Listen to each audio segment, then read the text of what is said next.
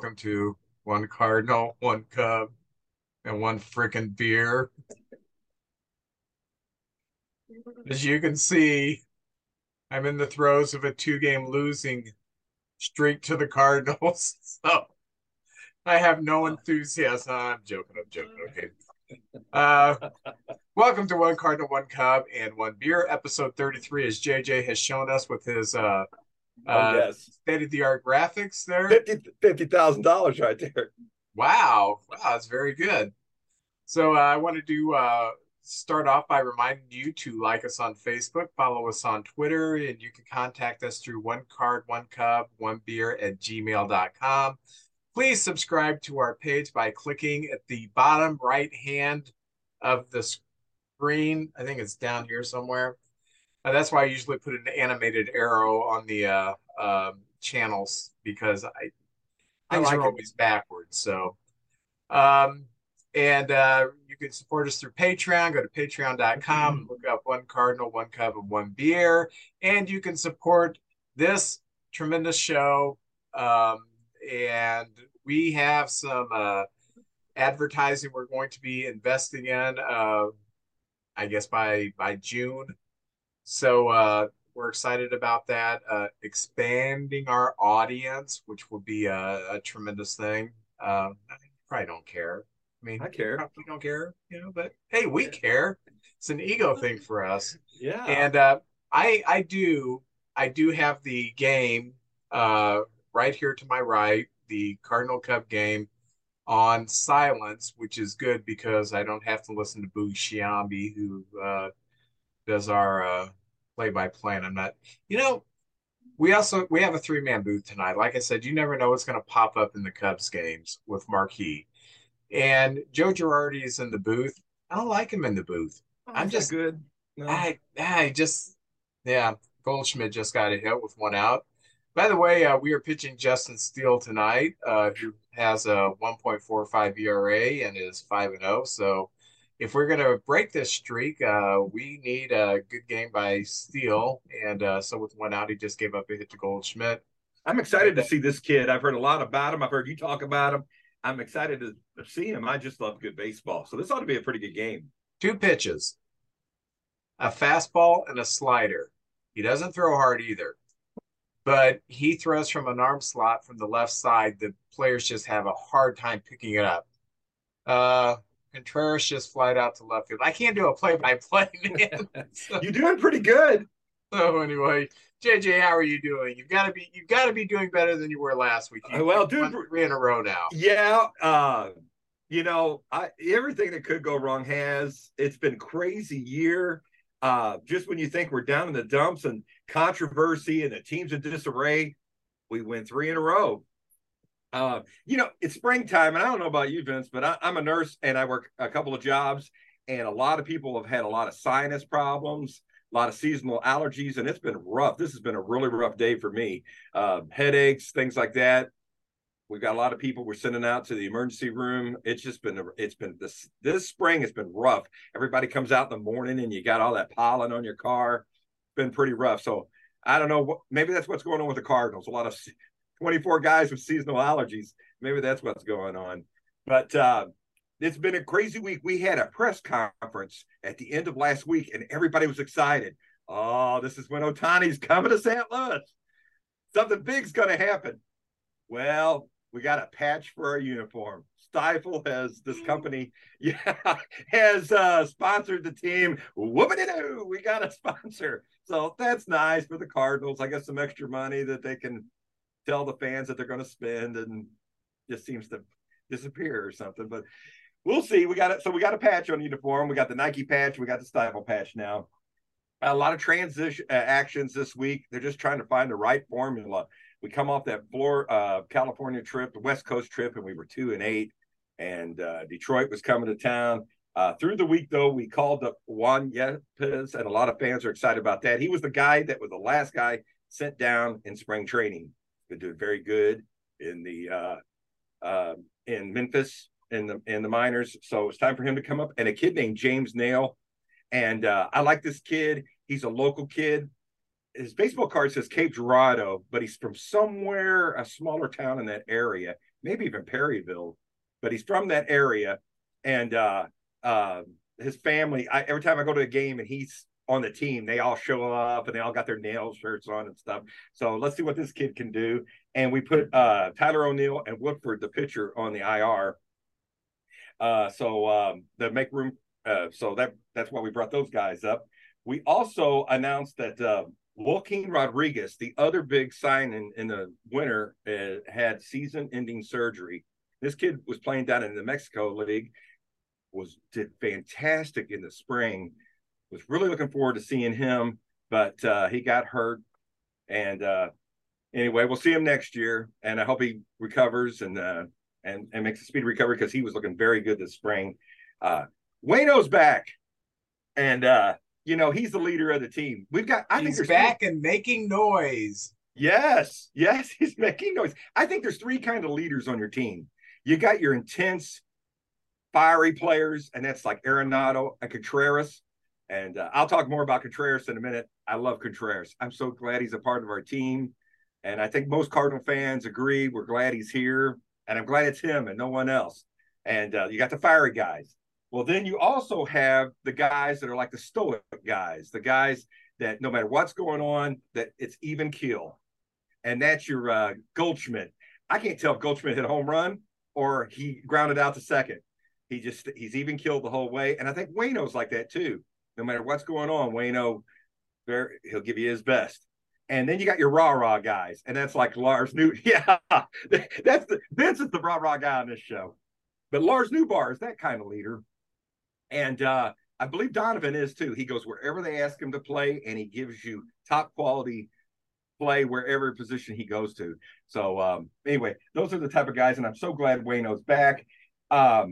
The Cardinals sent down Taylor Motter, and we've had a lot of head-scratching moves this year and things happening. And Taylor Motter was one of them. A nice kid. He played good in the spring, but they called him up. They brought him up on the team, and they didn't even use him. And we could have used a pitcher or something in that spot. So nothing against Taylor Motter, but we didn't use him. And they sent him for assignment. So I believe that means they kind of let him go, doesn't it? If you just let him go for assignment. Yeah, I hope he finds a team and has a nice career. The Cardinals have been missing on a lot of our young players. You ever look around the league? Bader has come back to the Yankees and light it on fire. Sandy Alcantara, Zach Gallen. I could go on and on. Rosarina. So I hope he goes somewhere. But we brought up another catcher, Trace Berra, and his wife had just had a child. They had him a new baby, and he got called up. It's a good story. He's our third catcher, or I guess our second catcher now. And I'll get to that in a minute. And Jojo Romero, a bullpen pitcher, was sent to the minors, and we brought Palante back up. So that's kind of the team right now. But everyone's talking about this controversy with Willson Contreras, where it came out that they're going to take him out of the catching spot and use him as a DH and an outfielder, possibly a backup first baseman. I'm happy to have his bat in the team. I think he does a good job catching. He blocks balls good. He's good at throwing the ball if somebody's trying to steal or pick him off first. His bat has been great. Some of the things I just kind of noticed about that is, first of all, it's tough to follow a legend. And Yadier Molina is one of the most popular players in Cardinal history. And I remember when Albert Pujols was here and he left, and it really broke our hearts when he left. But Matt Holliday was the big free agent we signed, and I would hear the fans get on Matt Holliday. Yes, he was no Albert Pujols, but he was a very, very good player. And I just kind of hate to see a very, very good player get treated like that. I don't think all the Cardinal – first of all, the Cardinal fans, I think, are fine with him, the majority of us. And I think his teammates are fine with him, the majority of the teammates. I think it's our management and the media. I've heard the media making all kinds of speculations about the Cardinals and Contreras. And on one of the stations, ESPN radio, they had Brad Osmus come on, and I think they wanted Osmus to agree with them. But Osmus was saying, no, you know what? If you got a player and something's going on, and the fans aren't dumb, they're going to know he's not catching. You put it out there in the open. I don't know if I would have handled it like that. I think the Cardinals should handle a lot of things in house, and a lot of things are getting out, and the media's kind of running with it. As a fan, I love Contreras, and I think he's going to be catching sooner than later. I'm glad Wayno's back. They had a meeting, and he talked how happy he is to have him here, and we love you. That's Wayno. Wayno's the kind of guy who puts his arm around you and tells you he loves you. Most guys, a lot of guys can't do that, but Wayno's just that kind of guy. He's a super nice guy. Vince, I don't know how you feel about this, but we've had so many controversies this year, and here's some of them. This is just some of them this year that's went through. I got a list of them here. In the spring training, Ollie got into it with the ump and wouldn't shake his hand. I don't know if it's the ump not shaking Ollie's hand or Ollie not shaking his hand, but when you're a manager, you got to put stuff like that. That's small stuff. You got to go out there and be the face of the team and, be a sturdy person and not, and at a moment you can go out there and argue and make your point, but that was odd. Then we had the O'Neal controversy where he goes to the media and said he wasn't hustling. On that particular play, I think he didn't get a good jump, but O'Neal's been known as a hard worker. And I don't see how that can be any kind of positivity at all right there. Jordan Walker, he was doing fine. They want him to go down there and work. They probably shouldn't have brought him up in the first place then, if that's how they were feeling. They had all spring training. They lost the year of service time by bringing him up. If you're going to send him down within a few weeks, that was from a business perspective, that was boneheaded. I agree. I agree. And I wish he was here. We do have too many players. We knew that in the wintertime, though, and you can't play them all. So I think with the Cardinals, when they traded a Rosarena, they kind of got gun shy with their prospects. Like, gosh, what if we trade this guy and he becomes something great? And so now they've got this collection of players who are not. There's some talent there, but you're not going to figure out how good they are because there's too many there for everybody to get enough at bats. So it's, if I was management, I would have in spring training made a trade with a couple of these pieces and brought a player back who I thought could help us somewhere, maybe in the pitching staff or somewhere. But yeah, they seem to be just gun shy on making any kind of a trade with their prospects because look at a Rosarena. We don't want that to happen again. No. Now, Livator was the piece, and I still think that's remains to be seen. Right now, it looks like a one-sided deal, but Livator's had a very good year this year, and maybe one day he'll be a big part of this team. But right now, Rosarena's on the best team in baseball and tearing it up. So, oh man! But things like that. That's baseball. Let me jump in on Contreras because I've watched him since 2016. He's a terrible pitch framer. And one of the things that the Cubs always talked about is when we get to robotic umpiring for balls and strikes, that's going out the window. Pitchers do not like throwing to a guy who does not frame well because you're going to lose maybe 4 or 5 strikes a game because and pitch framing is like this. Let's say the edge of Fergie Jenkins is, that's the batter's box. I'm a catcher. I catch the ball here, but you frame it, kind of turn your hand or something to get it in the strike zone to fool the umpire. What Contreras does, he doesn't frame well. If the ball's out here, he might catch it and the hand goes out there. So pitchers don't like throwing to a person like that. With the Cardinal staff is a lot like the Cubs staff. There's no Verlander, there's no Alcantara, there's nobody here that is going to strike out 12 batters per 9 innings. It's just not like that. So every out is precious, every strike is precious, every pitch is precious. So last year, we had started weaning Contreras off catching quite a bit with the DH. And he was DHing, and Yan Gomes was doing a lot of our catching. We are doing much better with a defense-first catcher. Now, from the Cardinals' perspective, I don't work for the Cubs. I don't have any special intel. The Cardinals knew he was a terrible pitch framer. They knew that. They knew that his reputation is that pitchers don't like pitching to him because of that. Nothing personal. And another thing, there is the rumor that he likes to go off script as far as the game plan with the pitchers. I don't know if that's true, but what I can see with my eyes is he's a terrible pitch framers, and pitchers get a little frustrated when they have to throw to that. The Cardinals, since Daryl Porter, Tony Pena, Mike LaValliere, Tom Nieto, Mike Matheny, Yadier Molina. For 40 years, they have had defensive first catchers. Pagnazzi. Pagnazzi, yeah. When the Cardinals made this signing, I didn't get on here and say this is a stupid signing by the Cardinals. Why would? Because I don't want to look like that Cub fan that is just ragging on the Cardinals.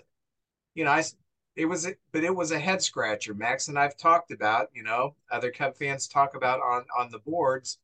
It was a head scratcher. Why would they go for an offensive catcher when the Cardinals have a pretty good offense to begin with? Why not get a defensive catcher to handle that pitching staff that's not going to be blowing the ball by people? It didn't make a whole lot of sense. I think some of the motivation to sign him was that he was a Cub. Now, is I he think so. worth the contract? I think his bat is. I think you throw him in left field or DH or back up first, just rotate, have him catch a couple games a week with a pitcher that's more comfortable with him. He's definitely worth that contract, but he's an offensive catcher. You had Yachty and his ilk for 40 years, but what you went with in free agency was Ted Simmons, because Simmons was not a good defensive catcher. He was an offensive catcher. Um, and there's nothing wrong with that. But it just seemed like a little bit of a head scratcher when it happened. Why did they get an offensive catcher when they've had this rich history for the past 40 years, when they've had this great success of defense versus catchers? Now, my dad texted me, it's like, did the Cardinals, were they the only team in Major League Baseball who didn't know that he couldn't pitch frame? Because suddenly they're acting like, oh my goodness, this guy's terrible with the pitching staff. That is another head scratcher for the Cardinals that goes along with the O'Neill thing, calling him out to the press, sending Jordan Walker down when he didn't deserve a demotion. No. Um, Zach Thompson, our one of our best relievers. They yeah, he, it's there's just yeah. some things I'm like, what are they doing? And I don't. People may think I want the Cardinals to finish in last every year. I don't want that. I want the Cubs to win the World Series every year. Whatever the Cardinals do, that's fine. Okay. If they finish in second place and we beat them in the playoffs, okay, that's great with me. I just want the Cubs to win the World Series every year.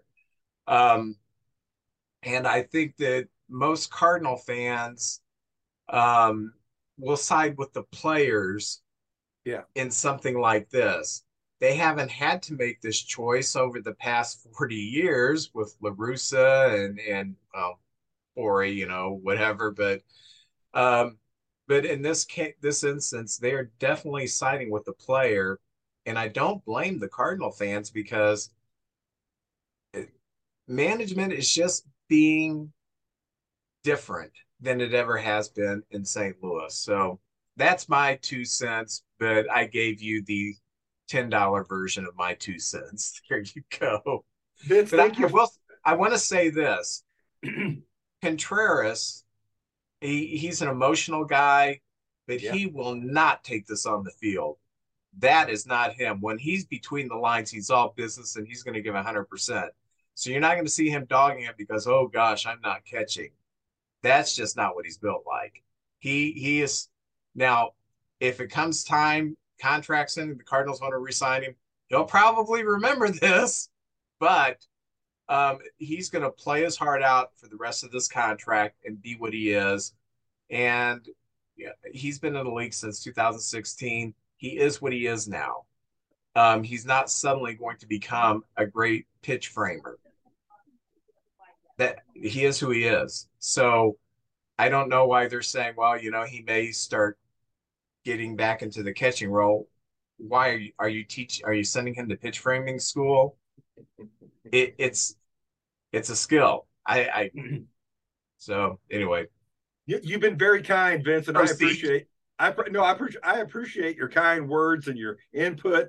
You said that in the wintertime. You said that exact same thing back in the wintertime. So it's not a surprise. I think we just have a young team. The Cardinals are actually a very young team, and they strike out too much. They don't walk enough, and there's a lot of holes in that lineup. There's a lot of prospects. I think a lot of them are going to be very, very good. But right now, I think we got him to go with Goldie and Arenado and have a core right there. That's the middle, the strength of our lineup. We've been Well, making some odd choices. Oh, go ahead, Vince. I'm sorry. I was going to say the rumor is that I've heard that a couple of the pitchers approach management that they don't like throwing to him, and I get that. Um, However, this should have been something once again that I felt like should have been handled in house. Exactly. Um, to just make the announcement. This isn't our catcher anymore. Just a few months after signing him to this $90 million contract, it's like it's It's a it's a head head scratcher. scratcher. Yeah. So Well, when he came in that day, I don't think he knew this other catcher had been called up. So it's like, what's going on here? And I don't know. Like anytime the Packers would make a move, I think they talk to Aaron Rodgers. I think in the NFL, that's how they do it. I don't think Major League Baseball does that. The owners or the management does what they want to do, and you just adjust to it.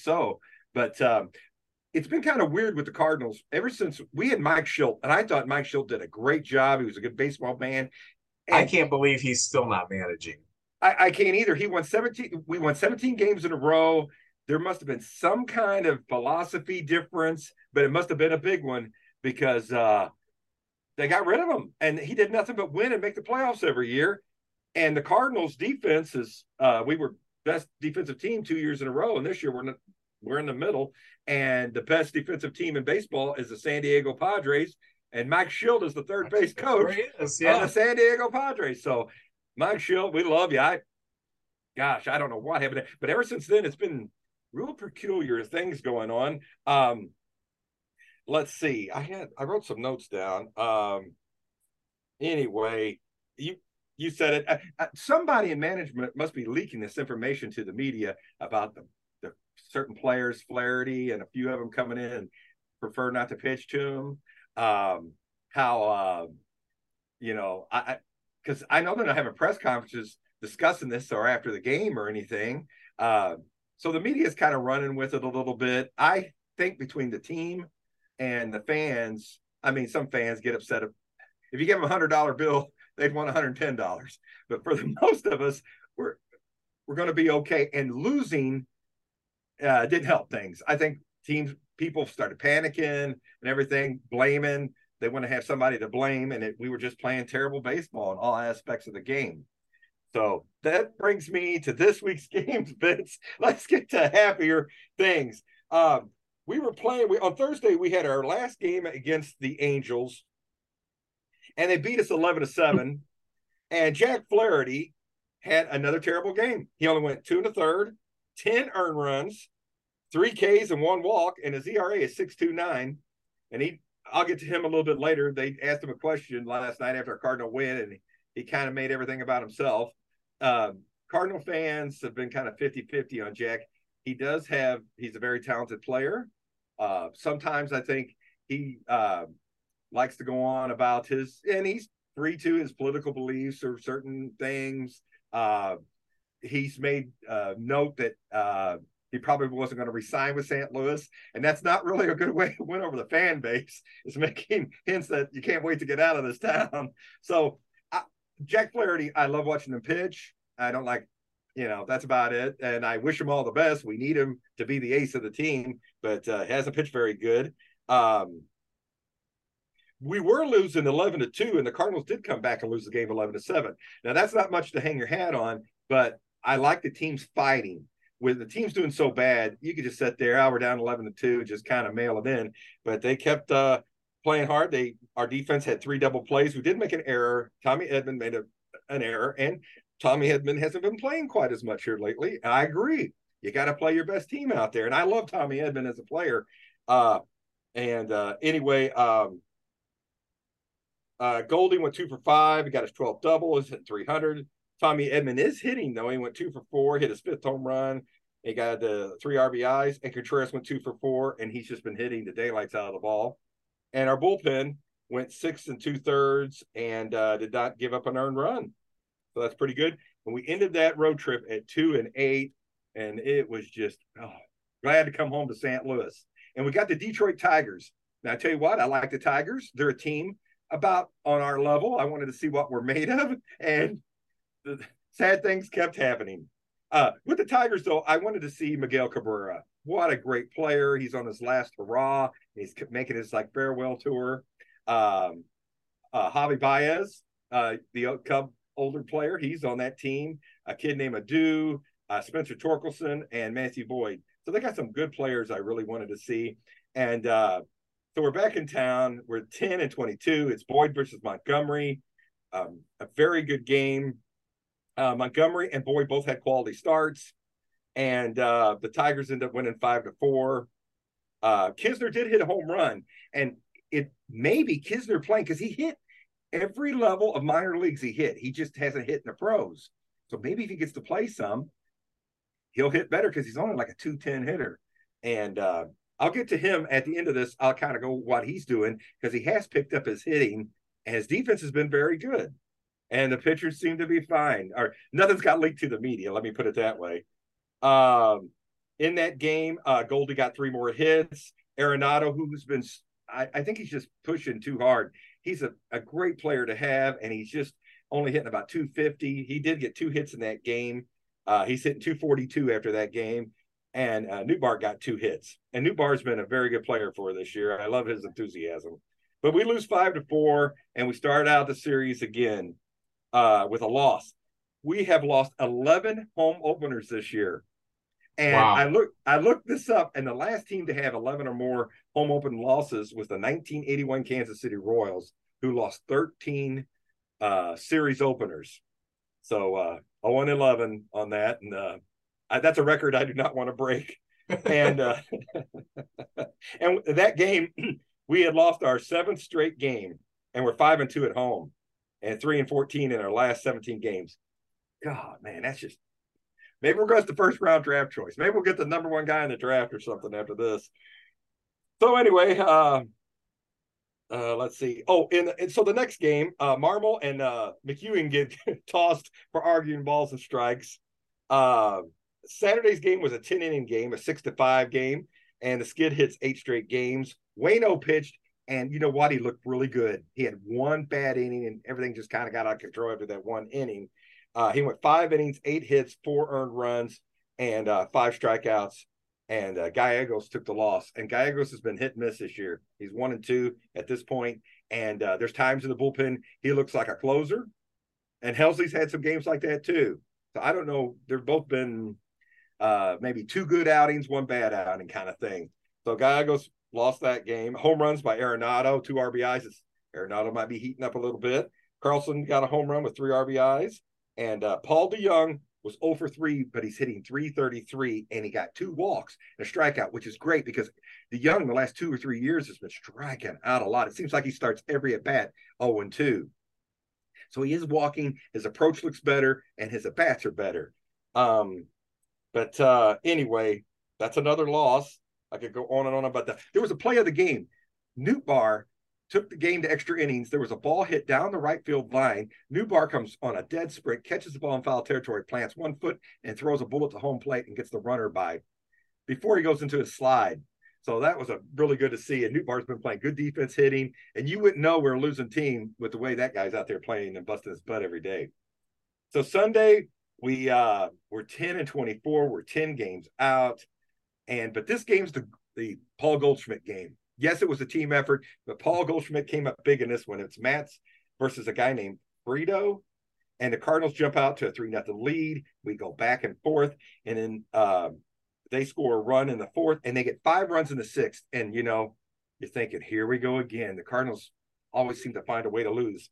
But in the bottom of the sixth, we score 7 runs, and there was a moment in that inning where we had a man on first who reached an error, and Contreras comes up, and he had a 13-pitch at bat, and he was down 0-2, and he battled and battled and battled and got it up to 3-2. He did finally strike out, but 13-pitch at bat, and it seemed like right after that, the floodgates opened, and we scored 7 runs in that inning, and Contreras was a big reason.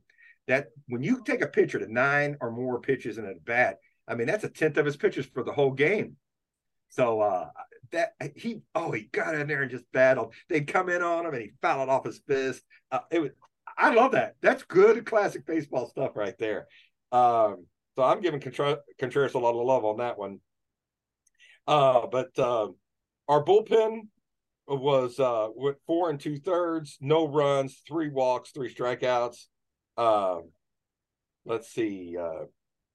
Wait a minute. The Sunday game. Here we go. Goldie went 4 for 5 with 4 RBIs. That was his 20th RBI, 3 home runs, and he had a stolen base, his 4th of the year. And he's up to 321. Donovan 2 for 3, and Kisner 2 for 4. And we break the losing streak. Oh, that felt pretty good. And we're 11-24 and still 10 games out. But we got to win. Maybe something good's going to come up. And now we got the Cubs. We go out to Chicago. I love Wrigley Field. The vines aren't green yet and really plush, but you can tell they're starting to form up there. In summer, everything's going to be looking good. It was a bad night. It was rainy and the wind was blowing in. You would have to crash a home run to get it out of there that night. Let's see. It was Michaelis versus Stroman. And when Contreras came up, I give the Cubs a lot of credit. The catcher went out in front of the base, kind of stalled for time. Contreras could wave to the fans, all that good stuff. I just love that in baseball. Let's see. It was 1-1. We had 1 run. You had run through 5 innings. And the Cardinals score 1 in the 6th and 1 in the 8th, and we win the game 3-1. We had 6 hits. The Cubs had 8. Really, that was a Contreras game. He was involved in every single run, either knocking the run in or scoring the run. There was a play where Wisdom looked like he didn't quite make up his mind if he wanted to come home or go to second for the double play, and Contreras legged out the double play and the run scored and making it 3-1. And we needed all the insurance runs we could that night. And the bullpen again comes through. Cabrera, Hicks, and Helsley go 4 2/3, no runs, and 3 walks and 3 strikeouts. And you guys have Nico Horner. It looked like he might have got hurt running between second and third. Yeah, he's tweaked a hammy. He's not in there again tonight. They said he had spikes on last night, so I guess he's available. They haven't IL'd him. So day to day. So yeah, day-to-day thing.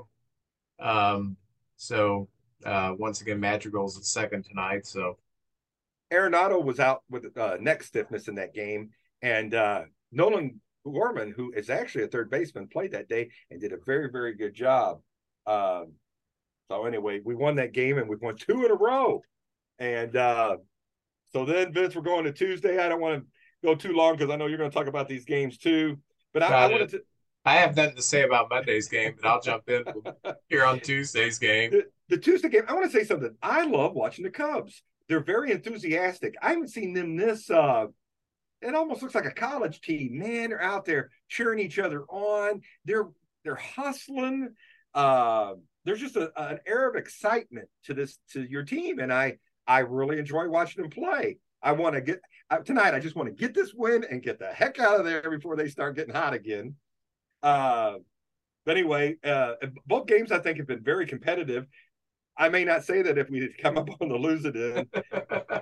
It was Flaherty versus Talion, and both pitchers, have had some more downs than ups this year. Talion was gone after 2 2/3. Flaherty did go 5 innings, and his ERA is 6.18. I just don't know. He's lost, and he can't blame this one on Contreras. Well, concerning Tyone, It's a second start after being disabled. He was on a 65 pitch count, I think he's a good one and though. I liked what some of his pitches looked like. The command wasn't there though. Two walks with the bases loaded, which is something that drives me nuts. I'd rather see a grand slam. Go out and challenge someone. Don't throw a breaking ball off the plate on a load the bases. But anyway, but concerning Flaherty, this is the first time I've seen Flaherty, and it seems like since about 1974. Yeah. Um, geez, there's nothing on the ball.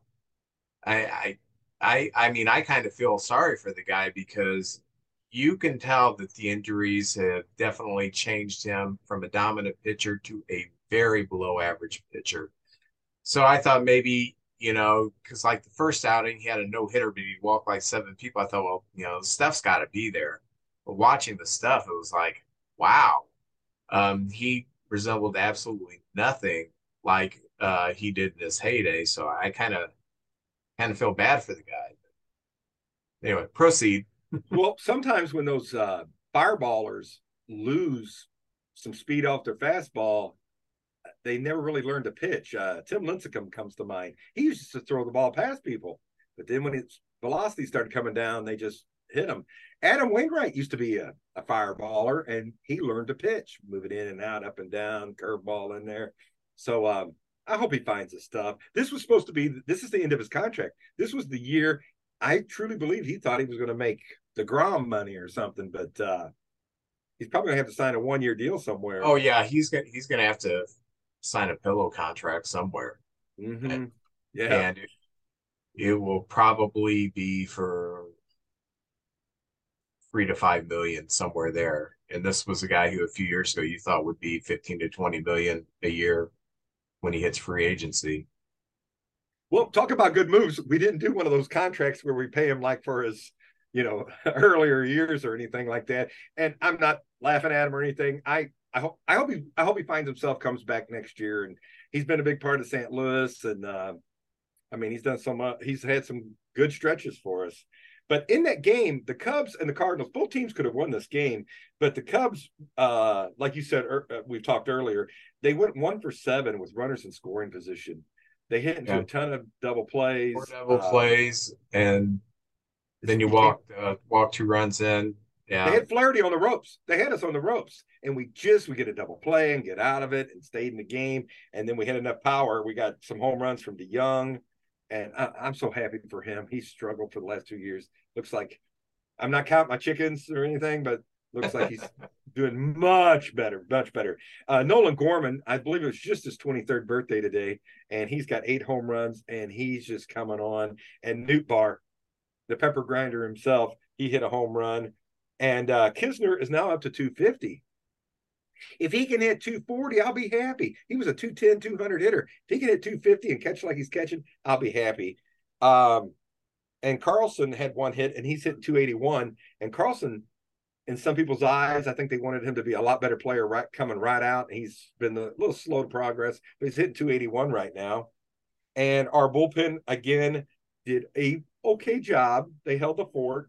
And we Gallegos got a second save, and now we have won 3 in a row, our longest winning streak of the year.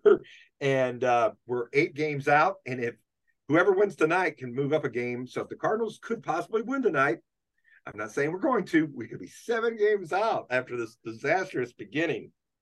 So Vince, that's my take on Cardinals and some of the controversies and some of our transactions so far this week. well, I'll give an update. I don't know why I'm giving an update because everybody's going to know what happened by the time they see this. But it's 2-0 Cardinals right now. Oh, Arenado drove in Goldschmidt in the first, and here in the third, Contreras just drove in Kinsner.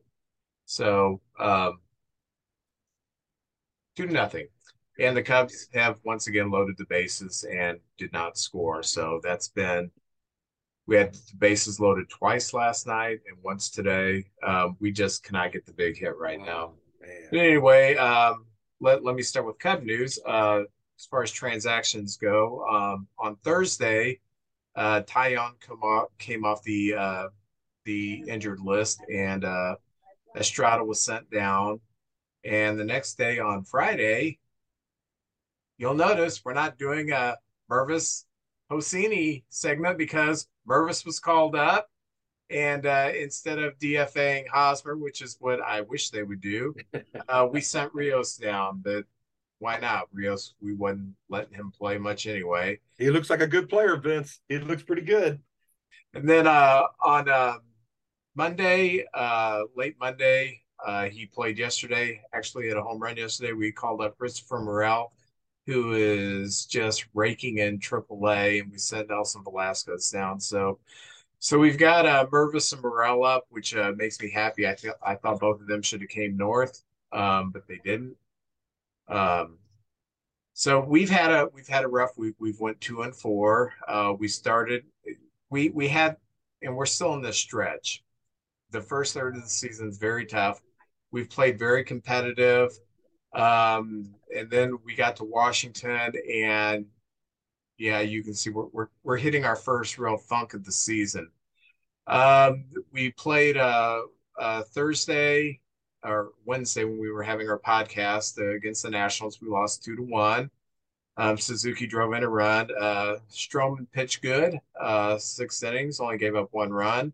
Alzolay gave up a run and got the loss. So then Thursday, day game against Washington, we lost 4-3, and Boxberger got the loss. So we leave Washington 1-2, and then we come home and we play the Marlins. And I don't look at the Marlins as, oh my gosh, this is a terrible team. This is a pretty good team. I like the way they've constructed this team. It's built on speed, and I think they're really heading in the right direction. They're not going to make the playoffs this year because of the division they're in, but I think they could flirt with 500. But anyway, we opened up the series against Miami, and remember last week we got swept by Miami in Miami. We opened up the series, and we won 4-1. Hap hit a home run. Justin Steele, who's pitching tonight for us, he pitched 7 innings, gave up 1 earned run, and he went to 5-0 with a 1.45 ERA. Then on a Saturday, we beat the Marlins again, 4-2. Horner had a couple of hits. Madrigal had a 2-run double in the 8th inning as we scored 3 to win the game. And Smiley started and did not pitch very well, but Keegan Thompson came in, pitched 3 strong innings, and he got the win. So very, very happy that we took the first 2 from the Marlins. And then Sunday's game is one of these games that I don't like. We played the Marlins on Sunday, and we went 14 innings, which you usually don't go 14 innings nowadays with the runner on. But every time they would score, we would score. And basically, Wisniewski pitched great. He pitched 6 innings, only gave up a run. And Boxberger gave up a run in the 8th. And we were actually losing 2-0 going into the 9th. We scored 2 runs in the 9th, and we had all the momentum, but we just could not outscore them. We lost 5-4. And then Monday we lost. Tuesday we lost. So that's what's happened with the Cubs this week. When the Cubs played the Cardinals, JJ did a thorough job talking about how they took us to the woodshed both nights. And it was close games. It was good battles. I mean, I don't know which team was better. It was which team wasn't quite as good as the other team. That's kind of how it was. We both had chances, and last man standing, and we got it there. That was I enjoyed the games. Baseball's ups and downs. It seems like if you win, you can't wait for tomorrow. If you're losing every day, you're like, oh no, not again, another one today. Well, this series is a good gauge for the Cubs because despite the terrible record of the Cardinals, I still think they're the best team in the division. They may not win it because they went into such a tailspin, but the saving grace is that the Pirates quit winning, the Brewers quit winning, we quit winning. Nobody in the division was winning. So even though the Cardinals fell 10 games back, It's could have been a lot worse. So Yeah. I think what this is showing us is we do need um, we don't quite match up well with the Cardinals yet. And case in point, Cardinals are getting people in scoring position, and they will, try to hit the ball to right field. We got players who did that at the beginning of the year, and now we've kind of like too much free swinging. We need a little more discipline, and that will come as we mature in age and so on and so forth. Um, and last night's game was just kind of odd. Tyone, he's one of the best control pitchers in baseball. His second start off the DL, um, he just didn't have the command. But I'm still pleased with where we are.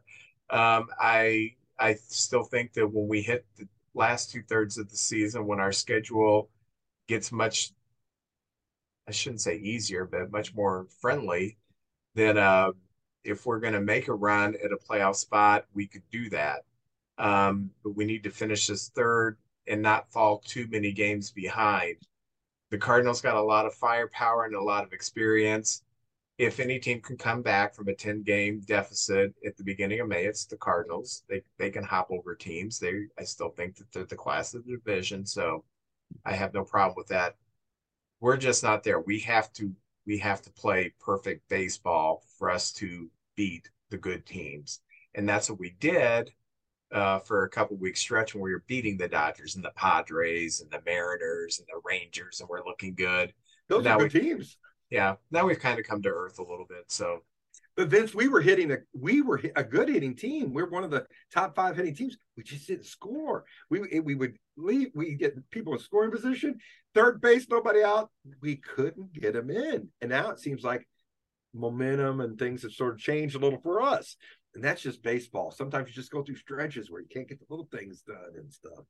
So, well, we're facing in the next week and a half, we're facing the same thing that you did. You had your only 3-team long road trip. stretch. We will have our only one, and I think it starts next week. And so those are hard. Be on the Oh, they road are. long and get some consistency going. And then you came home and played the Tigers, and immediately you had to go to Wrigley. So it's not easy for you. No, we need a long home stretch. The Hey, home do cooking. you want to talk about the best stories in baseball for the Vince, month of April? I think that's a great idea. Yeah. You want to go back and forth? I'll do one, you do one. Uh, well, how many do you have? I 1, 2, 3, 4, 5, 6. I think I have 8 things I want to bring up. I have 7. So Okay, you go first. So we'll start with you and end with you. How's that? okay. I think the top story in baseball in the National League, I'm going to do the National League, and JJ will do the junior circuit. Is the Cardinals or the Cardinals? The Pirates were 20-9 in the month of April, Got to give it to him. March, April, a couple games in March. Um, Nobody saw that coming. I didn't see it coming. Did you see it coming? No, No, no. Did Jesus see it coming? Jesus no. said, "Oh, I didn't see it coming." So Surprise, nobody saw surprise. this coming. Almost as surprising is Arizona, which lost like 175 games last year. Uh, they finished April tied for first with the Dodgers with a 16-13 record. So I thought it was a very exciting month of April to watch some of these teams get out of the blocks good that we wasn't expecting. I throw the Tigers in there. They got out much better than most people anticipated.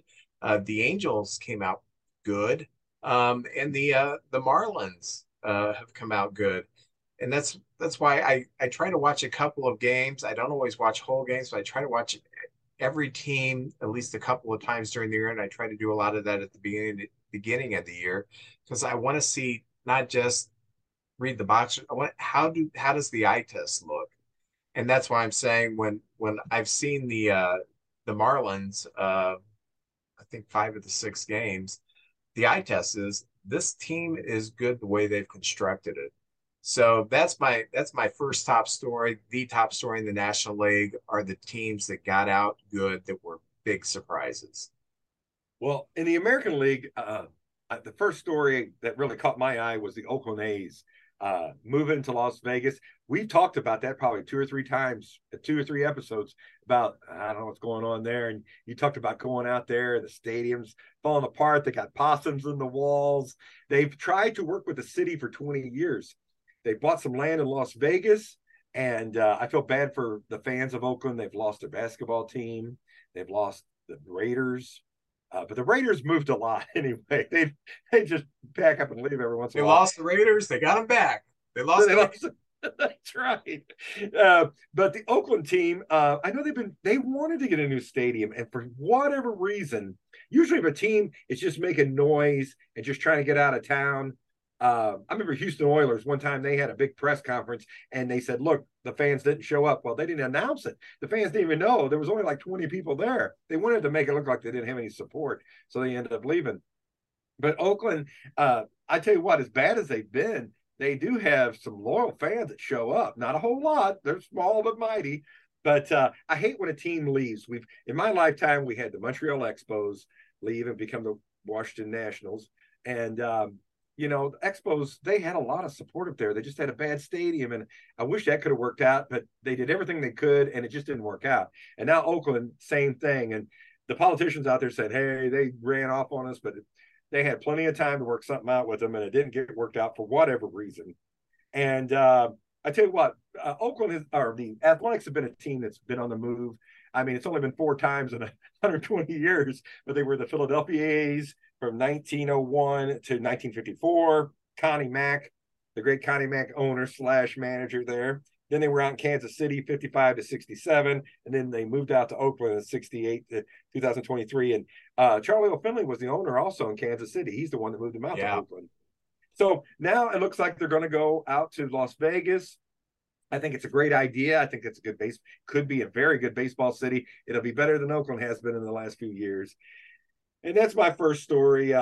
Good for the A's, and I hope they keep the colors and the traditions and all that, and really pay respect to the past. That's what I like about baseball. Yeah. Big update here. The Cardinals loaded the bases in the top of the third and couldn't score, and we have scored 3 in the third, highlighted by a 2-run home run by Patrick Wisdom against his former organization. So we're up 3-2 right now. A lot of baseball left.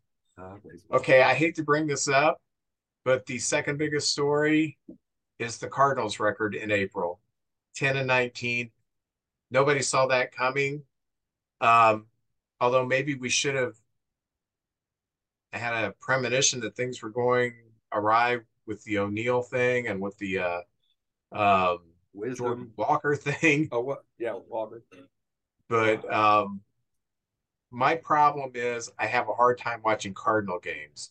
How am I watching the game now? Because I went ahead and got a VPN, and my computer thinks that I'm located, or they think I'm in Copenhagen or somewhere. But anyway, so this is the first time I've been able to watch the Cardinals was last night, and 10-19 with all that talent, it was reminiscent of it's not the same thing. Do you remember in '88 when the Orioles started off like 0-22? Yes, they fired Cal Ripken Sr. Yeah, and that was not a wretched team. They had Cal Ripken Jr. Actually, who else did they have? They had players. They had enough players that the next year they almost made the playoffs. They almost won that division. They were in it till the last week. It was just a freak thing that they couldn't win getting out of the blocks, and it's reminiscent. The Cardinals month of April kind of reminds me of that. It's just an anomaly. There's too much talent for this team to be that far under 500 at any point. But the good thing is they're that far under 500 after April, and they've got plenty of time to make up for it in a weak division. So I think that's my second greatest story. And proceed. All right. I'm really Well, excited about my third favorite story. oh, okay. Yeah. Well, my second one is the Tampa Bay Rays. Uh, they're 27-7 at the time, looking good. They're 18-3 at home and 9-4 away. So they've had a lot of home games. They got a 5-game lead over the Baltimore Orioles, which is kind of a surprise. But not that Baltimore's not a good team, but that where's the Red Sox? Where's the Yankees? They're fourth and fifth. The Try. Yankees are in the basement. I was going to talk about them in a minute, but yeah, they're so happy. They talk so much smack. They're number one in hitting and number one in pitching. They got the number one batting average in the American League. Uh, Home runs number one, stolen bases number two with 32. Their ERA, their WHIP, and the lowest amount of home runs in the American League. They're number one in every category. Fielding, they're number 7. Houston Astros are number 1 in fielding. Just something else. They got Wandy Franco playing great. A kid, Shane McClanahan, who I think I mentioned once before, but he's 6-0, and with a 2.03 ERA. He's got he's just doing really good. Kevin Cash has to be applauded. He's been over there since 2015, and since 2018, they've been one of the best teams in the American League, if not the best team in the American League record-wise at the end of the year. Very good team. I always compare, in my lifetime, the best team I ever seen play was, as far as winning and just annihilating everybody, was the 84 Detroit Tigers. And at the end of April, Tampa Bay's only 2 games behind them at the pace they're on. So look out. Tampa Bay looks like they're for real. Thing is, I love them because they didn't go out and get all the free agents. They made trades. They brought guys up out of the minors, and they're strong in every aspect of the game. So if you get a chance, watch them. I've only seen one game they played this year, but they're exciting to watch. And that's my second story. I hope they finally win the World Series this year. Oh, would that be great? Yeah, that would be great. Yeah, they need a new field. They They, absolutely do. I was reading one guy who said that he went to his first Rays game last week, and he left in the third inning, went to his hotel and watched the rest of the game on TV because it was oh, such a bad experience to watch. And I watched games in the Metrodome in Minnesota, and that was a weird experience. So I kind of get where he's coming from. And you've watched games in the Kingdome, which oh kind of have yeah. the same drabness to it. I don't know So if you heard today, but Orlando is building a multi-sport facility, and they're trying to lure an expansion team to Orlando, and maybe Tampa Bay could go up there and still be the Florida Rays or something like that. yeah. I don't know. We'll see. My third story is Luis Arise, who in April hit 427, and he's still well above 400. I think last time I saw he was flirting with 430. I saw him because we've had 2 series against the Marlins, and we can't get him out. We always thought that like Schwarber's going to benefit the most in the league from the shift, ban, whatever. No, this guy has benefited because he can spray the ball wherever he wants, and so being everybody's not bunched up on one side or another, there are just so many holes that he can find. He is a Tony Gwynn. That's what he is. He's not going to hit a lot of home runs, but man, he's going to put the ball in play, line drives, one hoppers in the infield, going through the hole. Just a lot of fun to watch. Just kind of like takes me back to whenever I was growing up. Those great contact hitters who had enough bat control they could just hit the holes. Tony Gwynn, Pete Rose, people like that. And Yeah. I I I watched him a couple times last year when I watched a Twins game, and he won the batting title, but he only hit like 316 for the Twins, won the batting title. Um, what I see now, I don't think he's going to hit 400, but boy, I think he's got a chance to hit north of 350, and he's a fun player to watch. You can He tell he sure. just loves to play the game. So, um, too bad nobody in Miami is watching him because he is a special player. I discovered him personally at the All-Star game last year. He was over there when Albert was in the home run derby, and it was a lot of the Hispanic players. They were rooting Albert on, and I was like, "Who's that guy?" And that's who it was. He ended up winning a batting title. I started looking up stats. I don't think there's ever been a guy when a lot of people won back-to-back batting titles, but not on two different teams and in two different leagues. So we could see something pretty special this year. That'd be kind of cool, I think. Yeah. Well, Vince, the third story I have is the New York Yankees. Take that, Yankee fans. Now, they're good, but they've had a lot of injuries this year. The judge who carried the team last year was out he had a bad slide in the third base. I think messed up his back a little bit. Bader was out. They had a lot of guys out. Saravino, Stanton always seems to get hurt. Oh yeah. Just a lot of guys on the DL. And I tell you what, they've got a young kid at shortstop who's like the next coming of Derek Jeter. His name is Anthony Volpe, but he's only hitting 221 right now. But there's always growing pains, and I know Mike Trout wasn't Mike Trout the first year he came up, but this is nothing to be gloomy about. They're 18-16. It's not that they're really bad, but they are 9 games back because Tampa Bay is so red hot, and but their run differential is only a +4. So, it's early.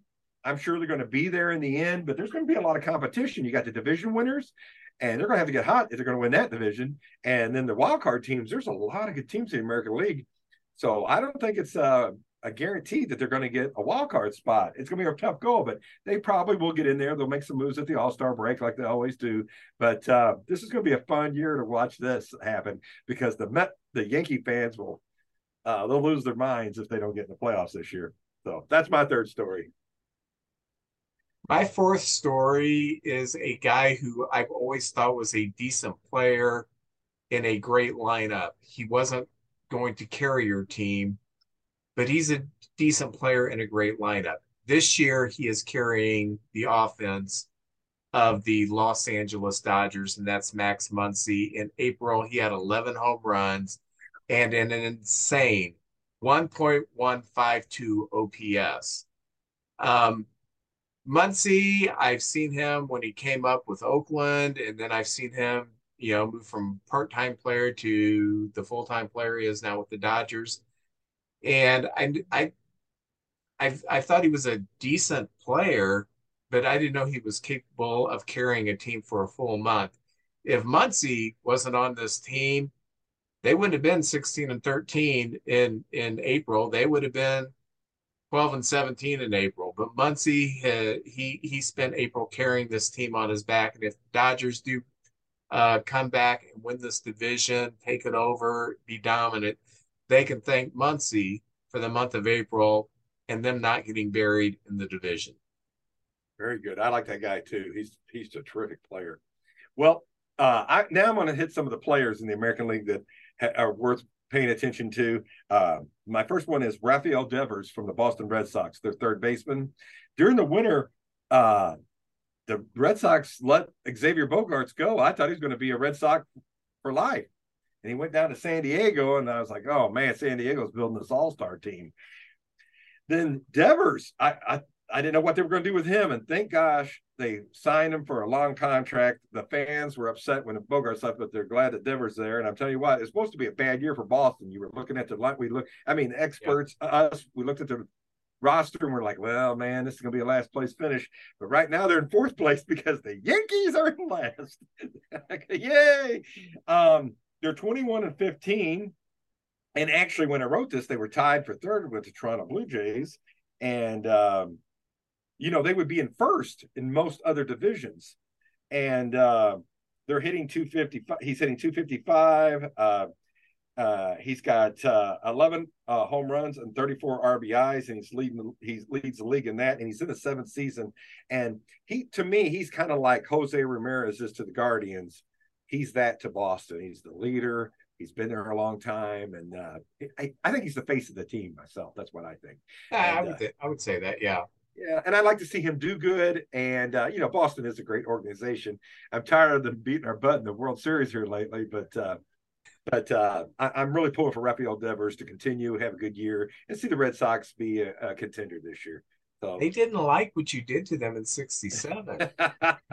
we got to get one every once in a while, you know? Yeah. So that's I it on wanted him. I wanted to focus on a rookie, a surprise player, a pitcher, and a closer for the remainders, and that's how I got 8. So the rookie that I thought had a fantastic April is James Outman for the Dodgers. 7 home runs, a 985 OPS. Not quite the Max Muncy thing, but did very well. Um, I'm not sure he can sustain a great rookie season, um, but he's been fun to watch. I've seen him when we were in Los Angeles, and then I saw him again when they came to Chicago, and he had good series in both places. The Dodgers always seem to find these rookies who are major league ready. Remember Yes. in the '80s when they had like 34 Fine. rookies of the years right in a Yeah. row? Oh, Um, he looks like he's cut from that cloth, and if he sustains, he should be in the running for Rookie of the Year. And parenthetically, let me just say, Yan Gomes just went deep, so now we're up 5-3. 5-3. Okay. All right. Our defensive catcher, I like John Gomes. I think he's been a solid player wherever he goes. I he's having an all-star type season, and he's a fantastic. We've got good people on the team this year. We're not Quality, pulling out good. Milton Bradley like we have in years past or Carlos Zambrano. These are good people, and Jan Gomes is a good leader for the team. But anyway, I digress. Well, Cleveland Guardians, I just like the way they play. They're young, the youngest team in baseball, and they've got this reliever, Emmanuel Chase. And this guy's in his 4th season. He's 1-2. His ERA is 208. That's solid. I mean, 1-2 is not great, but the ERA of 208, but he's got 11 saves. This guy comes in high pressure situations. The Guardians only have 15 wins. They're 15-18, and he's got 11 of the saves. And since April, he's got some more saves. Incredible. Yeah, he's incredible. I love watching this guy play. They got a good bullpen. They're going to be a competitive team against pretty much anybody they play. They just don't have the firepower of some of the other teams. They got some young guys with a lot of enthusiasm, and they give you everything they got. But I really like the way the Guardians play. And he's and like I said, 11 saves out of 15, and this guy's an all-star, a classic right there. So that's my story on him. Remember those great Cleveland teams in the mid '90s that had so much offense, and the pitching they would look like they had good pitching with like Charles Nagy and Oral Hershiser. They'd win a lot of games, but their ERAs were like 3.5 to 4, Then Yeah. they'd get in the playoffs and they would lose it. And in '95, I so wanted them to win the World Series against the Braves. I really just wanted Cleveland to get the World Series, and they didn't. And then in 2016, I thought if we lose the World Series, I would rather lose to Cleveland and at least somebody get their monkey off their back. But yeah, That was the one where Albert Bell was doing the yeah, muscle thing in the dugout. Yeah. yeah. Nowadays, it's all pitching and defense. There's just not much fire. I'm excited about my next player because we've brought him up and we're both big fans of him.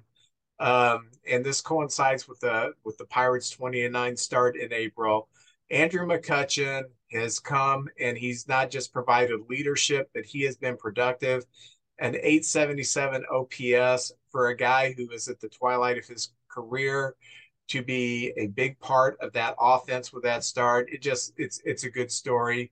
And if you don't know much about McCutchen, do a little homework on him. He really is one of the good people in baseball. He's always working with charity. Even when he has a bad call against him and he talks to the umpire, it's not a fit. He's just And then he's just genuinely a nice player. And I hate to say that because you don't always know people like oh, you got a oh Kirby Puckett, who had this great reputation. Oh yeah. Um, but after he passed away, we found out there was a lot of issues with him. Um, but I'm just really happy that McCutcheon has come in to the team that he came up with, won a lot of games, won an MVP, and he's not the player he was, but he is putting up good numbers to get that team started. Very happy. And they've been doing that without O'Neal Cruz, who got hurt. Yeah. And they had a kid Keller who pitched a complete game shutout, which we don't see very much these days. And it was McCutcheon and another guy that came out and poured water over him during his interview. And he's just really, I think, involved in everything. And those young guys look up to him, and they got something going on. That's for sure this year. Good for him. Well, my next story is on pitcher Garrett Cole. The Yankees. He started out with the Pirates. And I think he went to Houston, perhaps, Yeah. and then he ended up with the Yankees. And usually, when some player signs a big contract, it's hard to live up to these big, huge contracts. But Garrett Cole's been everything the Yankees could hope for this year. He's 5-0 with a 1.35 ERA. He's in his 11th season, and I tell you what, they usually send him out there against the other team's ace. He ain't getting no freebies. 46 innings, 52 strikeouts. That's outstanding. Only 14 walks. And 7 quality starts. And in his 11 years, he's only won 20 games one time. It's hard to win 20 games. And he's been around 19 a couple other times. I love watching this guy pitch. I don't know. Sometimes when I'm kind of I like to see the Yankees lose. So sometimes when he does get rocked a few times, it brings a smile to my face. But this guy he's as good as anybody in baseball, and he's worth watching. So he's one of the reasons the Yankees are still in it. Garrett Cole's pulled his end of the deal right there. Yeah, he's kept them afloat, certainly. My starting pitcher that had a tremendous April, probably the best April in the National League. But he has an ERA of about 1.3 since the All-Star break last year. Is none other than the guy pitching for the Cubs tonight, Justin Steele. In April, he's 4-0 with a 1.19 ERA. And what is amazing, he's a two-pitch pitcher. He's a left-hander, it's a fastball, and it's a slider. And he doesn't throw hard. He throws in the low. I think he maybe hit 94 with his fastball. But his arm slot is so consistent. Even the right-handers have a hard time seeing the pitches come out of his hand. You see a lot of players. He's not striking out, a ton of people. He strikes out, probably about 7.5 per 9 innings, which is not tremendously high these days. But you see a lot of people, a lot of weak contact, people shaking their heads with these at bats because you think with the two-pitch pitcher who doesn't throw extremely hard, you should be able to get your knocks against him. He's very difficult to square up. 2 of the hits that he's given up tonight have been little flares. He just doesn't give up a lot of hard contact.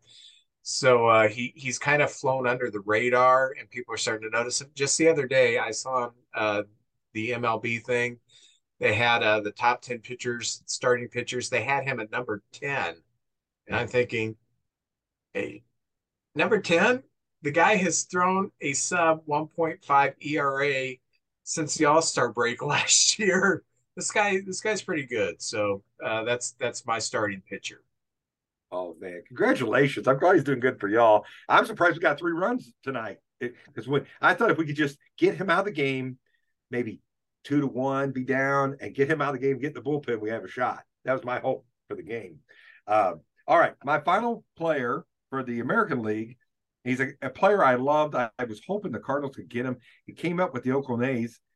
He's a third baseman, and he's on Toronto now. His name's Matt Chapman. Everybody knows him.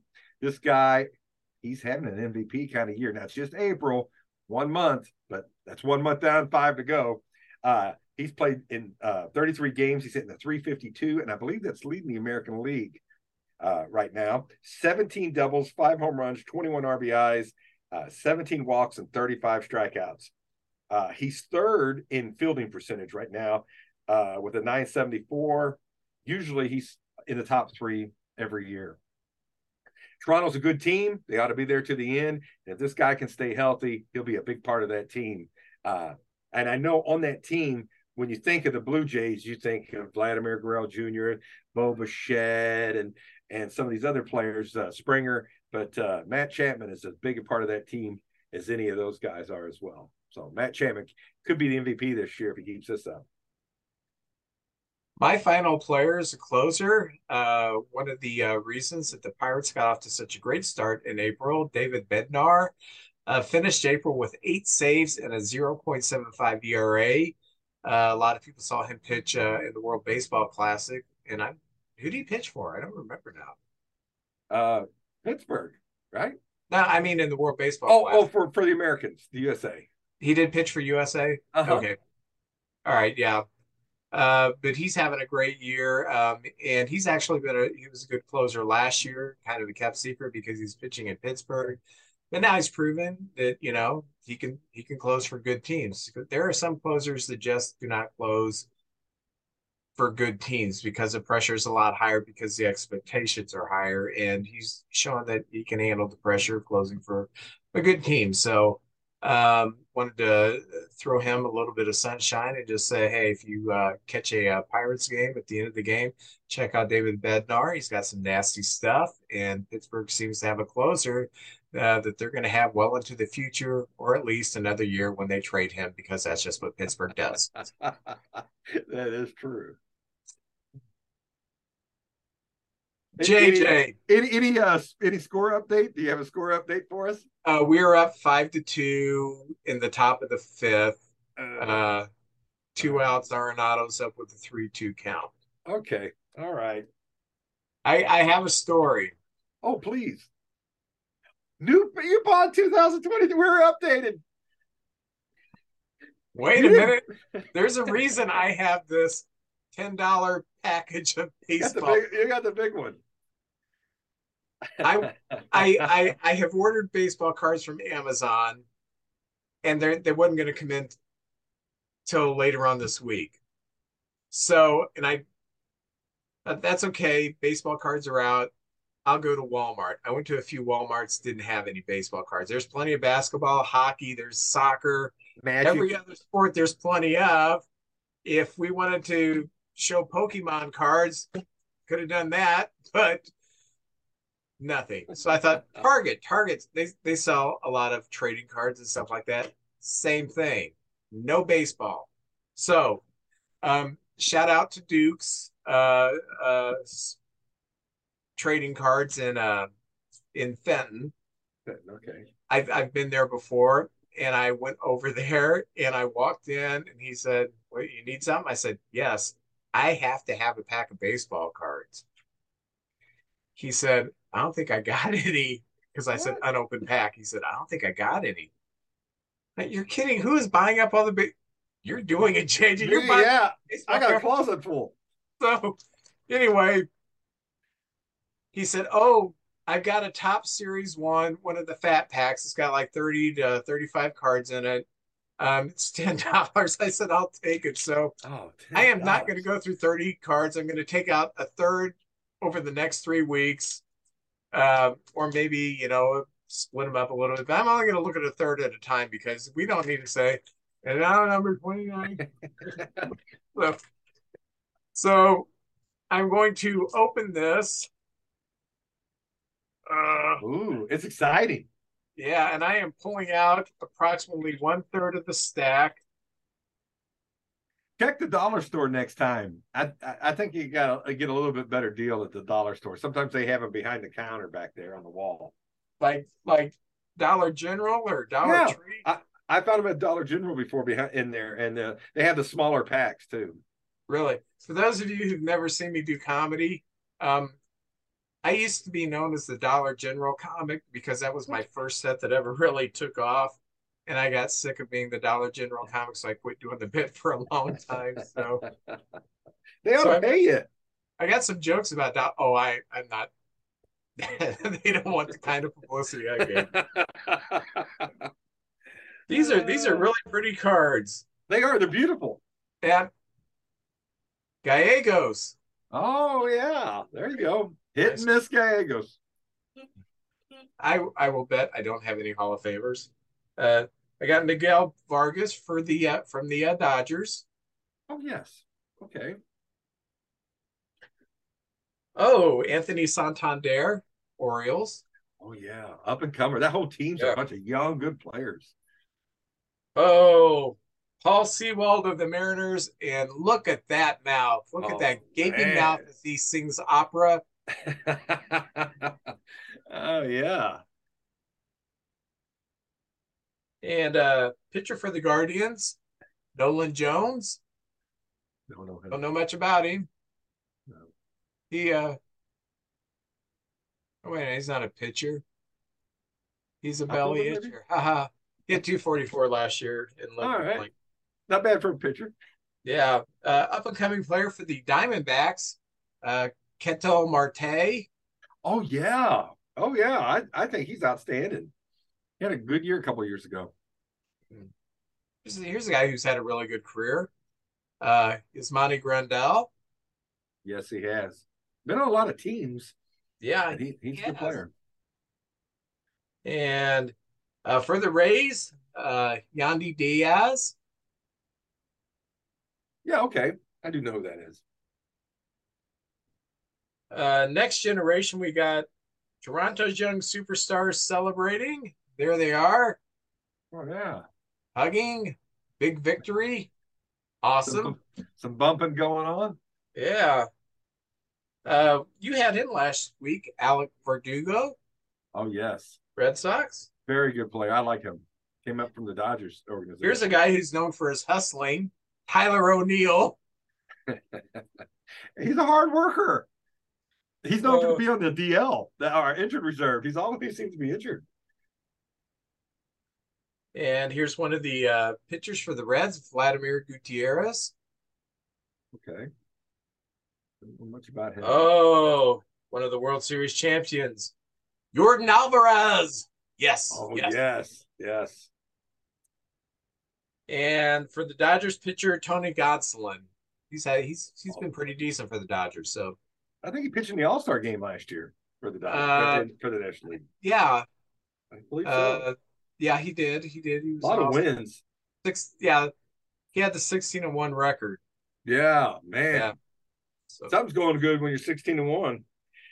Well, I bought 2 packs of those Big League Baseball 2023. It's a Topps subset or something or another, a little bit different. I opened them last week, and I wasn't terribly impressed. You don't get many cards, and I think the regular series is better looking cards than these. So I hope I haven't got everyone out there in TV land all excited about the set. For the Houston Astros, Yuri Gurriel. There he is at first base. That's a good picture. I do like that picture right there. He's been in the league for a while now. You know, I think he's just become like a superstar in the last 3 years or something like that. But he's been in the league for a while. Pitcher for the New York Yankees, the last place New York Yankees. Frankie Montas right there. Very good. Very good right there. A guy who's been around a while. It took him a while to become a superstar, but I do believe he is a superstar. There he is with the Dodgers. JD Martinez. And I know he's with the Red Sox for a long time, too. Yeah. Very good player. Okay. They have these new jerseys, the city jerseys. I know the Wrigleyville. You guys have the Wrigleyville one. Well, they have a card, and here is Mike Yastrzemski in the San Francisco Giant city jerseys right there. But I like that card. I do. It's different. Yeah. Why are the Cardinals doing that? A lot of teams are doing that. Every year, it seems like they pick 5 or 6 new teams to do it with, and I don't think they've made it to the Cardinals yet. So, okay. I've seen the Atlanta Brave ones. I do like the Atlanta Brave one a lot. It goes back to kind of the 70s Braves look, kind of. what I hope the Cardinals do when they do that is do just the St. Louis Browns uniform. I think that would be so cool. Oh, that would be cool with the brownie on the sleeve. Yeah. Oh, that would be nice. I like that. Here is a White Sox. Boy, there's a team that's struggling this year. A lot of talent, but they just aren't putting it together right now. It's a chrome card. Eloy Jimenez, Yeah. right there, sitting on the bench. He's Right injured there. again. Oh man, that guy cannot catch a break. Yeah. This guy, I don't know if you heard of him. Plays a young kid that plays for the Angels, Otani. Future Cubs Shohei Ohtani. Yes.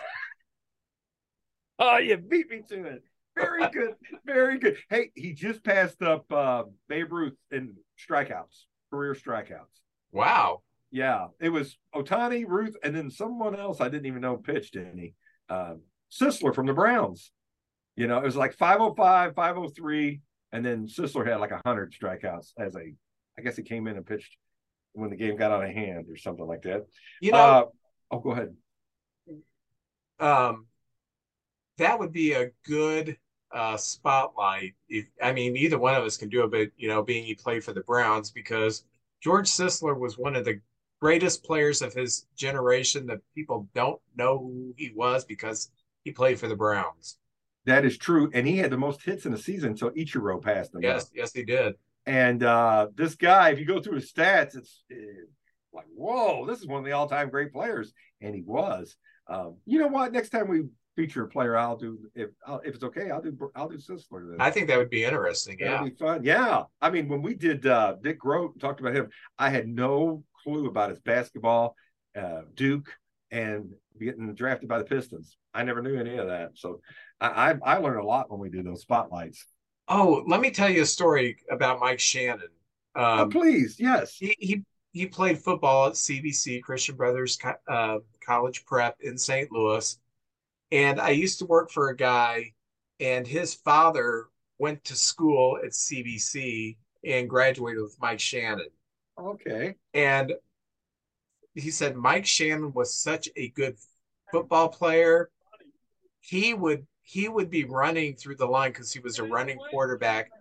He would push linemen off of him. He was so big and strong, and just laugh at them as he ran down the field. He had the football in one hand, knock someone down, just laugh. And I could just see Mike Shannon. So I meant to bring that up last week and I forgot. So well, the coach at Mizzou, Dan Devine, I think, said that he thought he had a shot at winning the Heisman Trophy if he played enough in college. He played one season. If he played like his junior year, he might have won a Heisman Trophy. That's something just to be in that kind of thought process, how good he was, But what an athlete. What a guy, Mike Shannon. Just love him. Bring on more Mike Shannon stories. Got people out there listening. Send in some Mike Shannon stories if you have them. I just love stories about him. I got two more cards here. Here's another. Again, I'm heavy on the Boston Red Sox, but Kenley Jansen right there. Oh, yeah. He's having a pretty good year, too. Yeah. Is he? I kind of lost him in all the mix there. I haven't really seen much of the Red Sox this year. Although this weekend we're going out to Boston. The Cardinals have a Boston, and then we hit the Brewers. So it'll be tough. And finally, a guy come out of the blocks, had a good career, but he's still in the league. Noah Syndergaard. He had to come out of the game the other day. He had a blister that started bleeding. They had to take him out of the game. But anyway, he's played about 7 years in the league. And I wish him the best. He still has a job. He's still in the big leagues pitching. Still paying the bills. Still paying the bills. That's right. So, well, that's it for me. That's my cards.